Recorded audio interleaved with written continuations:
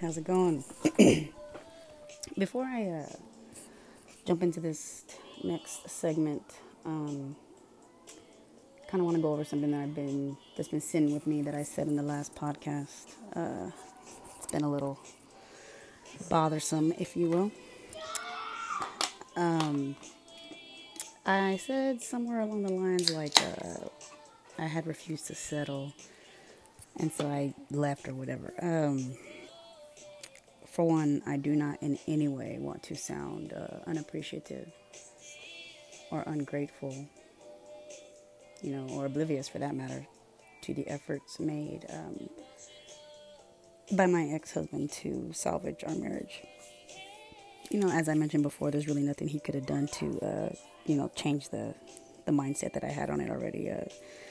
The damage that I had already done to it was already done, and it was unforgivable, irreparable, irreconcilable, whatever they want to call it.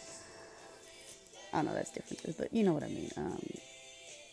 There was just no, in my mind, I had already fucked everything up, which, in a sense, I had. I mean, I had, cheated myself out of my marriage in a sense, but then again, I knew deep down I wasn't fully in love with him.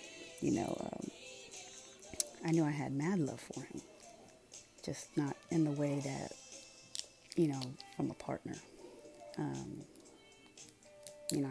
I thought maybe that could come later, but, that doesn't work that way.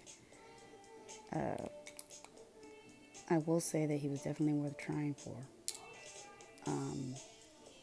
And I'll also say that if I could spare his heart on my journey of self-discovery, I definitely would. So, but he's good now. Like, he's moved on. He's got somebody, from my understanding, who seems, pretty legit, smart, beautiful, got a little degree, education or whatever. Not that she needs that, or my approval, right? But, just, not some hood rat using him for his money or something. But, yeah, I hope he takes care of that.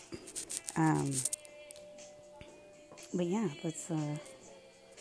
we'll jump into, right now, how I met my best friend, my rock, my epitome to the definition of ride or die, my soul sister, possibly soulmate. Nah. How I met my best friend, Monica. We'll jump to that here in a second. I just want to, clarify that real quick, and then we'll definitely start getting ready to jump into that. And the craziness that she put up with along the way.